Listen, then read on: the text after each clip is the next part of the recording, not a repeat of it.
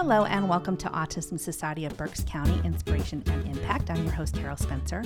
We have talked quite a bit on this program about the challenges that autism families face when they're attempting community outings, how difficult it can be to find a place where the staff is understanding of the unique needs of a person with autism, a place where they feel safe and not judged, and a place that doesn't just talk the talk about being autism friendly, but one that actually walks the walk. And today I'm very excited to share with you a place that does talk the talk and walk the walk, Berks County's own Reading Public Museum. They have the honor of being the first certified autism center in Berks County and the first museum with this distinction in the state of Pennsylvania. And here to talk about what that means is Colleen McCookie, the STEM and family coordinator at the Reading Public Museum, and also Wendy Kohler, who is the museum's manager of education. So welcome. Congratulations on your achievement. It's so exciting. Thank you for being here. So tell me, what does it mean to be designated as a certified autism center? What is that distinction? So this distinction means that as a museum or an institution as a whole, we've gone out and tried to find the best practices to become accredited and show that we are welcoming and to all audiences. And what does that mean for you? I mean, that you've been working a long time to get that achievement. So how does that feel to have this honor, I would say? It feels great. We've worked really hard for it, and it's still a learning curve. We're learning new things every day and best practices. But for me personally, I feel great that my passion for the museum can be spread to people who may not have otherwise even walked in our doors. Right. Yeah, and you know what? I'm learning all the time too, and I've been at this a long time, so we're all in the same boat. So what exactly is the process that you and the staff needed to go through in order to earn this? Is this an ongoing training? What did you have to do?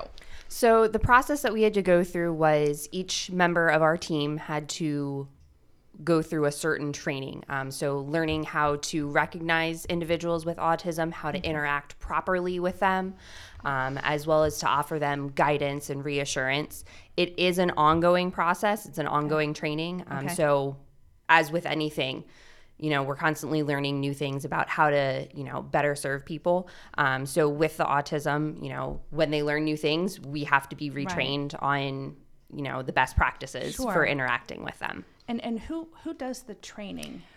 So it is an international organization of educators that does it. Okay. That provides that, and that training is an online training. Okay. And then additionally to that, we go to various conferences where we're meeting with other professionals in the museum field about how they're interacting. So that's how it. Okay. Yes. So what prompted the museum to pursue something like this in the first place? I was telling you earlier before we came in here to record that I remember communicating with somebody from the museum a couple years ago just to get some basics about what do I do with somebody if somebody has autism comes into the museum. And of course now you've worked really hard at it to get this, but what was your motivation to do this? Sure. So it's been a long journey. It started with a simple phone call from a teacher stating to us, I'd love to bring my students to see the dinosaurs, but I don't think they could handle the noise and things. Is there anything you can do? And then that was kind of a jumping point where we realized that our museum's great, but there's more we could be doing. And as we listened to our visitors and things that they needed, we started adding new things to make it possible for various visitors. So it really started with a phone call.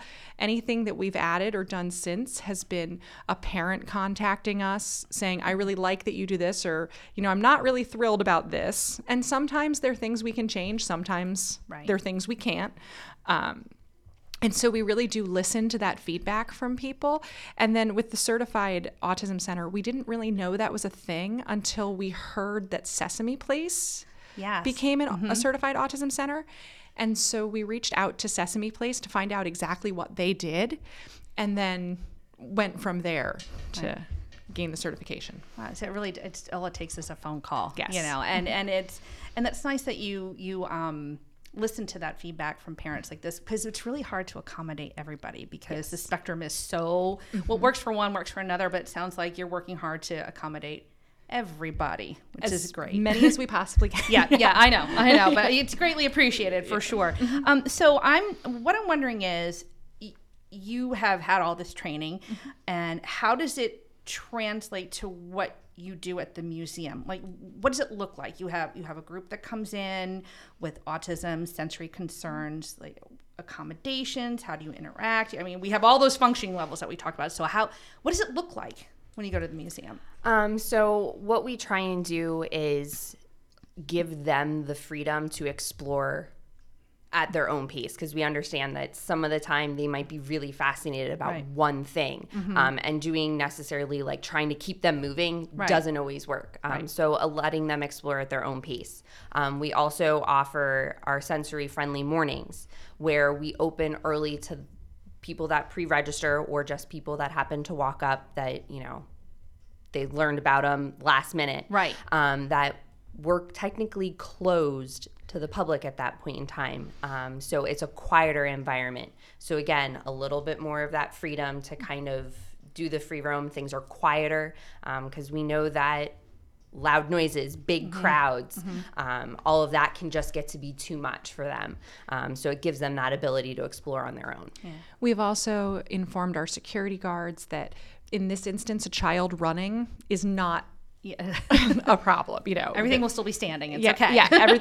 And we are working towards making some more adaptations possible by offering headphones, noise canceling headphones and things. We're getting there. That's I it's nice that you do it when it's closed to the public, because I know a lot of times with the Autism Society, when we have family functions, we try to get that privately, because it's a place where they can practice and know that nobody's going to look at them funny. Security guards aren't going to chase them. They'll get kicked out, so they can practice, so that the goal is that they can eventually come anytime during that. So that's just nice that's another thing in our county that we can offer to our families.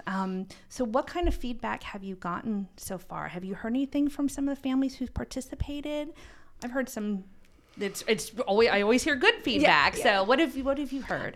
So one of the things we initially did when we started our sensory hours were to turn the noise off of some of the components, where the dinosaurs weren't roaring, or if we had dinosaurs. And one of the things we actually heard was that they liked having it roar. Okay.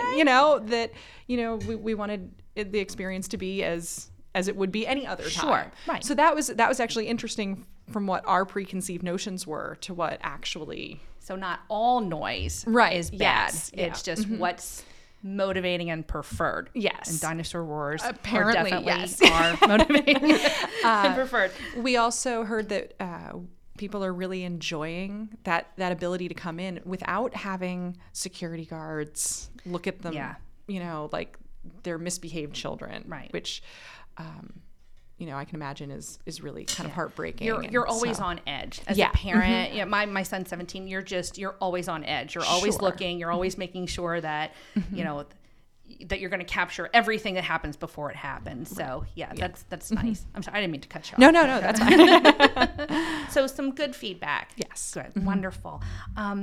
So before we wrap up, can you give some more details about the designated days and times that you have in place for those with autism and sensory needs? So when is it? What time is it? How do people go about doing it? So our scheduled sensory mornings are the first Monday of the month and then the following Sunday, unless it would fall on like a holiday or something. Okay, so a Monday and a Sunday. Yes. First Monday and then following Sunday. Correct. After that. Okay. That way, anyone that's in school is still able to come, but those that are younger or may be out of school can still join on like a Monday if they wanted to. The museum opens then to them at 9 a.m. Okay.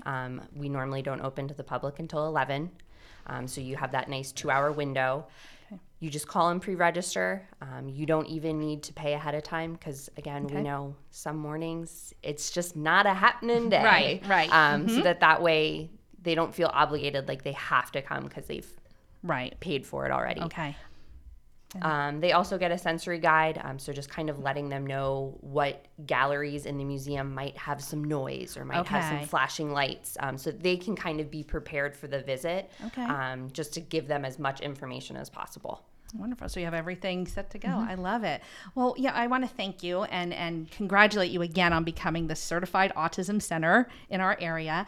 And you may not realize it, maybe you do, that what you do really impacts those affected by autism in Berks County in a positive way. And I think it paves the way for even more awareness and, more importantly, that acceptance. So thank you for that and for doing that for our families.